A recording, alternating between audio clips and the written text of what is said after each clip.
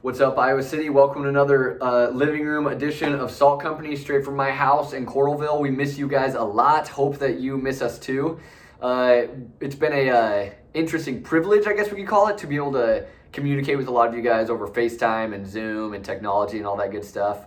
It's an interesting privilege to be able to even bring you the Word of God on a weekly basis through a phone screen or a computer screen here. But it's also kind of funny because we know that this is just not the way it's supposed to be, right? Like, if this season has proven anything to us who are in the church, it's that we need each other so badly. Like, we just crave like social interaction, and the church is supposed to be so interactive and communal, and this just feels like that is being slowly stretched, right? And yeah, it just makes me get really, really excited for when we're all back together. But it's a privilege nonetheless, because we can still just dive into the Word of God together. We can still interact in one way or another. And one way that we've been doing that as a Salt Company staff has just been calling a lot of you guys. Like, a lot of our Salt leaders, we're trying to get through every single person so that we can, A, see how you're doing, but B, just kind of like be mutually encouraged by hearing about your faith, standing on the rock that is our God. And so thank you guys for answering your phones and not ignoring us when we call. That's been a real treat for us, for sure. But some of those conversations are kind of funny, and this is what I mean. You hear one guy, okay, person A, this dude over here I call, and he's like, man, my soul is just aching. My heart is being wrung out for all it's worth. I am in turmoil. And I'm like, what's wrong, dude? What's going on? He says, I miss my girl. I miss my girlfriend. She's, maybe over here, over there, and I'm stuck here, and we can't see each other, and I'm just lovesick. And he breaks out in like song or like a poem or something. And I won't tell you who these guys are, but it's adorable, really. And then maybe even later that day, you're talking to another guy, and he's like, my soul, it's being wrung out. My heart is just being milked for all it's worth. I have nothing left to give. I am in anguish. I'm like, what's wrong with you, man? He goes, I'm single. I'm single and I'm lonely and I don't know what to do, and my heart's just crying out for somebody. And it's like hilarious because you hear one guy over here who's lovesick because he misses his girl, and one guy's over here lovesick because he's lonely. But then maybe another conversation of that day is somebody lost their job. Like, somebody's job this season got terminated for one reason or another, and they're just like scared. Maybe they had to like move out of Iowa City, move back to their parents' house because they can't afford rent anymore. Maybe they're bored out of their mind because they have 24 hours with no structure all of a sudden. And they don't know what to do. But then you talk to somebody over here, maybe even later that day, who says, work is crazy. They're like, yeah, maybe I'm thankful to have a job, but I didn't sign up for this job. Like, maybe they work in the hospital or something like that, and all of a sudden, the world just got crazy busy for them. They're stressed out. They're suffocated. They don't feel free. And so I'm saying all these different examples, because they're proving something to me. They're proving something to me that I think the Word of God is actually going to bring to light for us tonight, that we all need to hear. And I think this season has been proof that circumstances cannot dictate your hope. Circumstances cannot dictate your joy. Circumstances cannot dictate your truest freedom. I want to tell you guys tonight that there is actually a way for you to be more free than ever, even if you feel like you're on house arrest. Even if you are feeling like a slave to your job or your lack thereof, or your heart is just longing out for somebody to be with right now.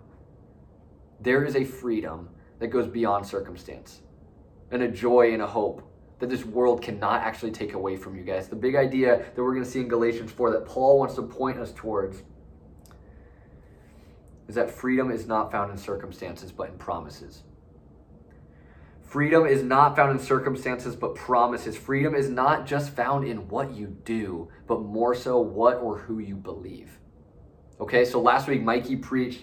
Hopefully there's a picture of him coming up. Yeah, let the comments erupt about that. He looked like Sid Phillips from Toy Story, wearing some headphones. But Mikey gave a beautiful word on what it means to be adopted into the family of the King, right? Like, when Jesus got up on that cross, he took off his crown and his royal garments, and he hung up naked on the cross so that you could put those on, so that you could be adopted into this family. That's the best news in the world. That's incredible. But Paul is ticked off and he's confused, really. He uses the word perplexed in my Bible. I am perplexed about you. Why? Because even though this is true about you, you say you believe this, you are not living like it. You are so driven by your circumstance. Your hope is just going with the wind of the world, that I want to give you an anchor, to anchor you in the promises of God that should dictate your freedom, dictate your hope, dictate your joy. And so Paul is going to give an example that these people would have known very, very well. And a lot of you have been raised in the church, kind of have heard this story a lot. And a lot of you guys who have probably been newer to the church, you're like, I have not opened up my Old Testament yet, really. And I don't really know why Paul is talking so much about this guy Abraham and all this. Well, here's why.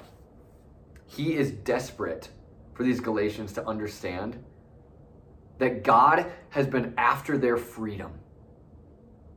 And he's been after their love since page 1 of this book, the book that these people knew really, really well.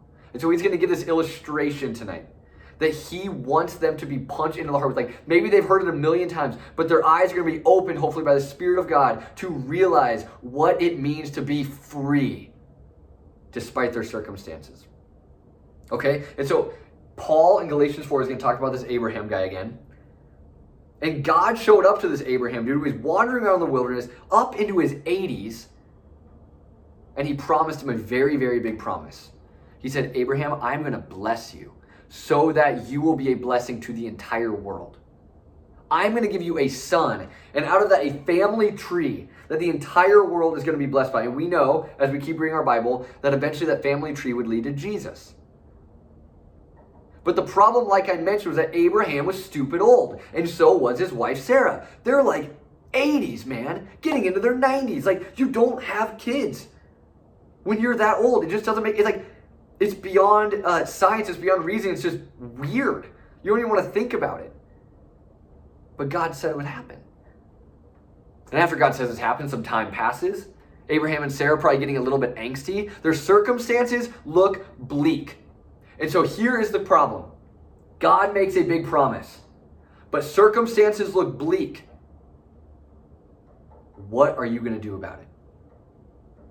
When those two things add together, bad, bleak circumstances, but a promise of God, what happens in your life? What happened to Abraham and Sarah was that they decided to take matters into their own hands. They were actually driven more by their circumstances than their faith in the promise of God. By Sarah's idea, they go and they impregnate their slave woman. Abraham sleeps with Hagar, and they have a son named Ishmael. And Paul is going to say that he was actually not the promised, or the son or the child of promise, right? But God wanted to follow through with his promise anyway. And so even though Sarah and Abraham decided to take matters into their own hands, to be driven by their circumstances, not by promises, God delivered his son, Isaac, the child of promise, that the whole world would be blessed through. And this is where we pick up the story. Paul gives this example in verse 21, chapter 4 of Galatians. Tell me, you who desire to be under the law, do you not listen to the law? For it is written that Abraham had 2 sons, one by a slave woman and one by a free woman. But the son of the slave was born according to the flesh, while the son of the free woman was born through promise. Now this may be interpreted allegorically, right? These women are 2 covenants. One is from Mount Sinai, bearing children for slavery. She is Hagar. Now Hagar is Mount Sinai, right? This is like where the law came down, right? Mount Sinai. She corresponds to the present Jerusalem, for she is in slavery with her children. This is the idea of like people living bound by religious law. But the Jerusalem above is free. And she is our mother, for it is written, rejoice, O barren one who does not bear. Break forth and cry aloud, you who are not in labor. For the children of the desolate one will be more than those of the one who have a husband. Now you brothers, talking to the Christians, talking to the church, Paul says, now you brothers, like Isaac, are children of promise.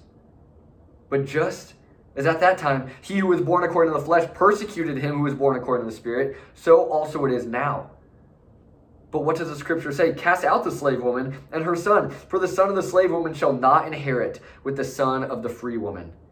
So brothers, get this, guys. Tone in right here. So, brothers, we are not children of the slave, but of the free woman. Paul is using this example, this story of Abraham and his two sons, one by the flesh and one by promise, one driven by circumstance, one driven by faith. He is giving this example because these people of Galatia are being driven not by their faith in Jesus, but by their circumstance.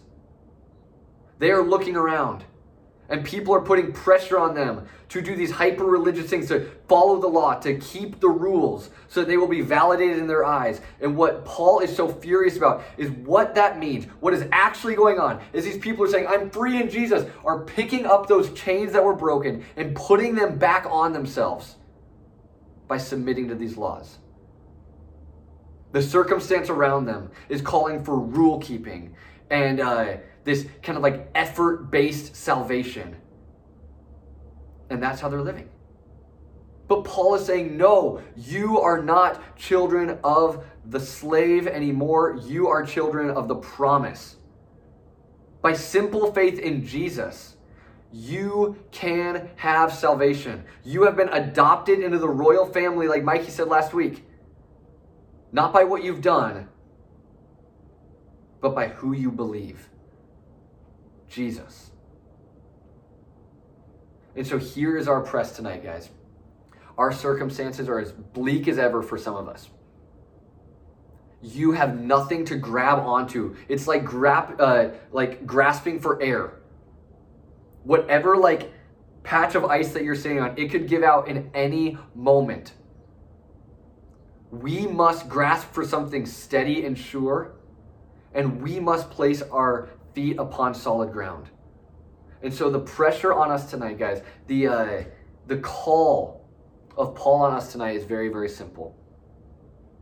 Do you know the promises, the good, golden, life-giving, freedom-giving promises of God? What a question. We all know our circumstance. We see how fickle that can change every time we refresh our news feed. The promises of the world fade. Everything will be cleared up by then. We'll all be back to normal by then. You'll keep your job until... all of these things that the world can tell us is nothing but a grasp at air.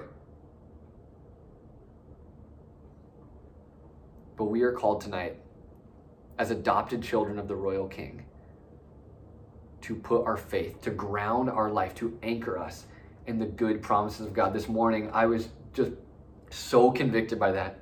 And I was just thinking about how much joy is found in the promises of God, that I just thought off the top of my head, what are the promises of God that I remember, that over just years of hearing them preach to me over and over again, what are they? And here's a couple of the good ones I thought of, guys. Romans 8, and they're a little paraphrased. But Romans 8 says that for those who love God, all things work together for good.